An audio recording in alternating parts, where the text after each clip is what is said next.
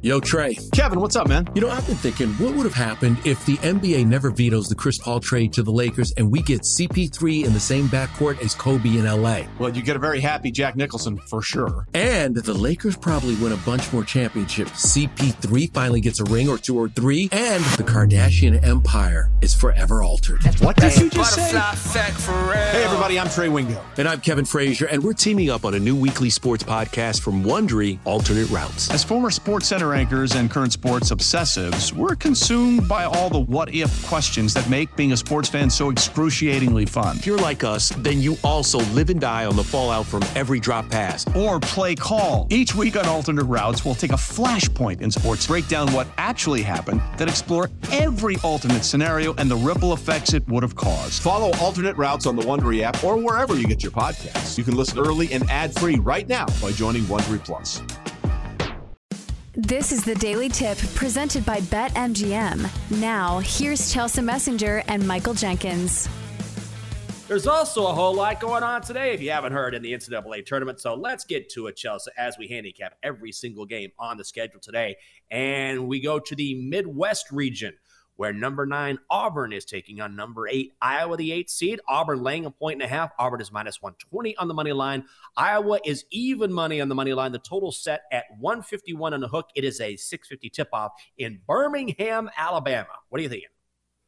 Yeah, it looks like home cooking for Auburn here. Auburn laying 1.5, and they're going to be very close to home as Birmingham only, I think, an hour, maybe 2 hours away from where Auburn is. Of course, they will have the fan base that travels. We saw it at the SEC tournament here in Nashville. Auburn had a very strong contingent that came up for the games here in Nashville. So I do think it's going to be a home crowd for Auburn. I think this game is kind of tough to pick, though, because Auburn is one of those teams that's very athletic, but also sometimes a little sloppy. Sometimes they don't take care of the basketball as well as probably they should.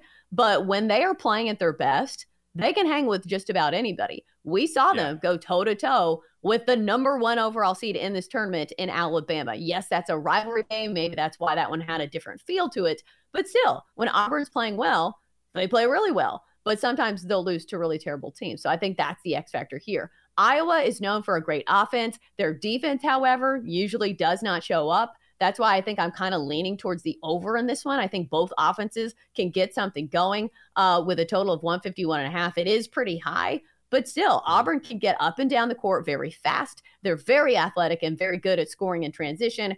And Iowa is a good shooting team as well. So I think I would lean towards the over here with a slight lean towards Auburn as well. I really like Auburn quite a bit in this one, and I'll probably just play them on the money line. The number is the number, so I do expect it to be tight, but neither of these teams were good against the spread this season. So forget about the spread. It's a tight spread anyway. Here's the thing that I think is the difference, and you touched on it. Defensively, Auburn has a massive advantage. It's one thing to play defense. It's quite another to play terrible defense. Iowa allows opponents to shoot more than 47% from the field. That is downright terrible. And also, you mentioned how little home cooking here. Well, it's not in Auburn, but it's in Birmingham. Close enough. Auburn was 14-2 at home this season. So this is essentially a home game for Auburn.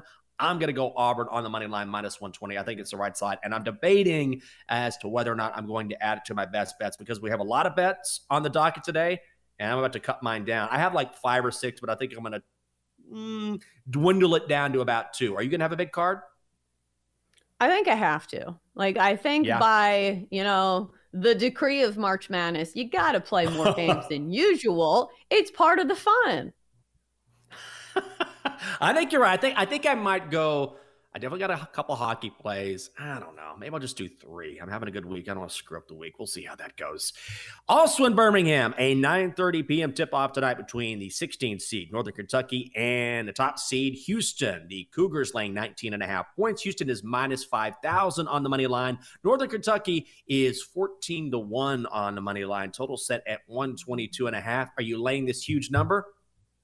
I am not, because do we even know if Marcus Sasser is playing? I would imagine he isn't. The best player for Houston did not play in their last game against Memphis in the conference championship. I would imagine they hold him out for this one, because why would they play him in a game where they're heavily favored? I think for me, it was looking like a game that would trend towards the under, but the total's 122.5. I think at that level, like I am not willing to play it under that is that low. But Houston, the one thing about them is their defense is very, very good. I think Northern Kentucky is going to have all sorts of issues scoring against this one of the best defenses in the country. I don't think I'm touching the 19.5. Like, I think maybe you hold your nose and play Northern Kentucky, but I am not willing to do so. Yeah, this is a no play for me. Yeah, I'm with you. I can't imagine the Cougars would play Marcus Sasser. Why would you? Injured his groin in the AAC tournament, should be okay, but needs a little bit of time. But this is going to be a slow game. Houston ranks 344th in the country in adjusted tempo. Northern Kentucky ranks 358th in the country in adjusted tempo. That's why this is the lowest total for the Cougars since the beginning of the new year. I would lean towards the under because I expect this to be a slow pace, but ultimately I'm going to stay away. Let's head to Des Moines, Iowa. The great Midwest in this country, the 15-seed Colgate taking on the 2-seed Texas. The Longhorns laying 13.5 points. Texas minus 1,100 on the money line. Colgate is plus 700. The total is 147.5. Chelsea, I love my Longhorns. I'm proud of the job they've done. Rodney Terry has done phenomenal work immediately being inserted into that situation after Chris Beard was let go. But I like Colgate to cover this number. The early money hit the Raiders pretty hard. This is a team that's won 9 straight. They're 5-1 against the number in their last 6 games overall. Texas wins, but Colgate covers. So give me the Raiders plus 13.5. What are you doing?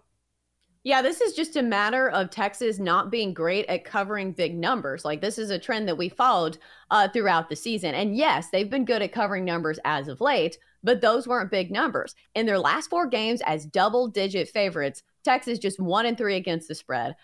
We saw it in that game most recently against Oklahoma, did not cover that number. So this is squarely me saying that I don't believe in Texas covering a large number against a pretty solid Colgate squad. That's a pretty good shooting team. So I think I'll be on Colgate getting the points here. I think it's a case of too many points.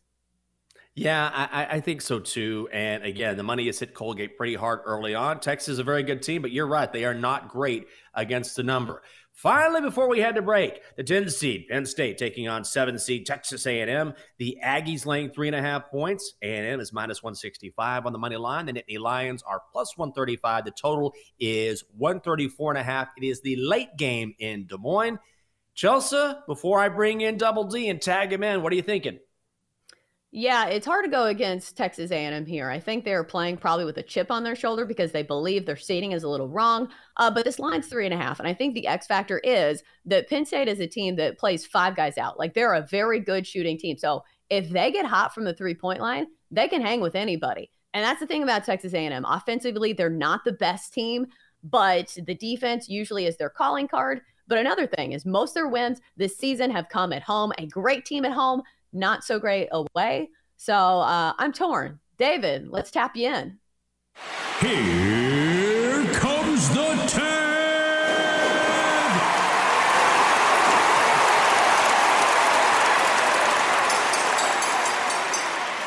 Well, I completely agree with you, Chelsea. I think the big 3-4 Penn State are going to have to show up. And I think Jalen Pickett, even more than Seth Lindy and Andrew Funk, is going to have to pick it up.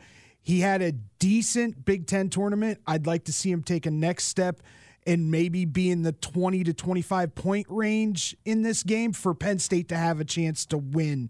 I think it's going to go down probably to the last 3 minutes of this game, but I do think, in my opinion, I love Penn State. I'm going to be cheering for them. I actually do have them on the money line tonight, but I think Texas A&M is going to win.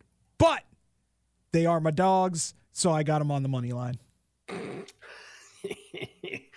I'm with you, man. I hope you're right, Double D. The Aggies are 11-2 against the number in their last 13 overall, coming off that loss against Alabama. No shame in that because the Tide are the number 1 overall seed. Good luck to your boys not betting on this game. I would lean Aggies because they've quietly been very good against the number and exceptional in a difficult conference. But maybe I see a lot of people on Penn State, so I'm certainly not ruling that out.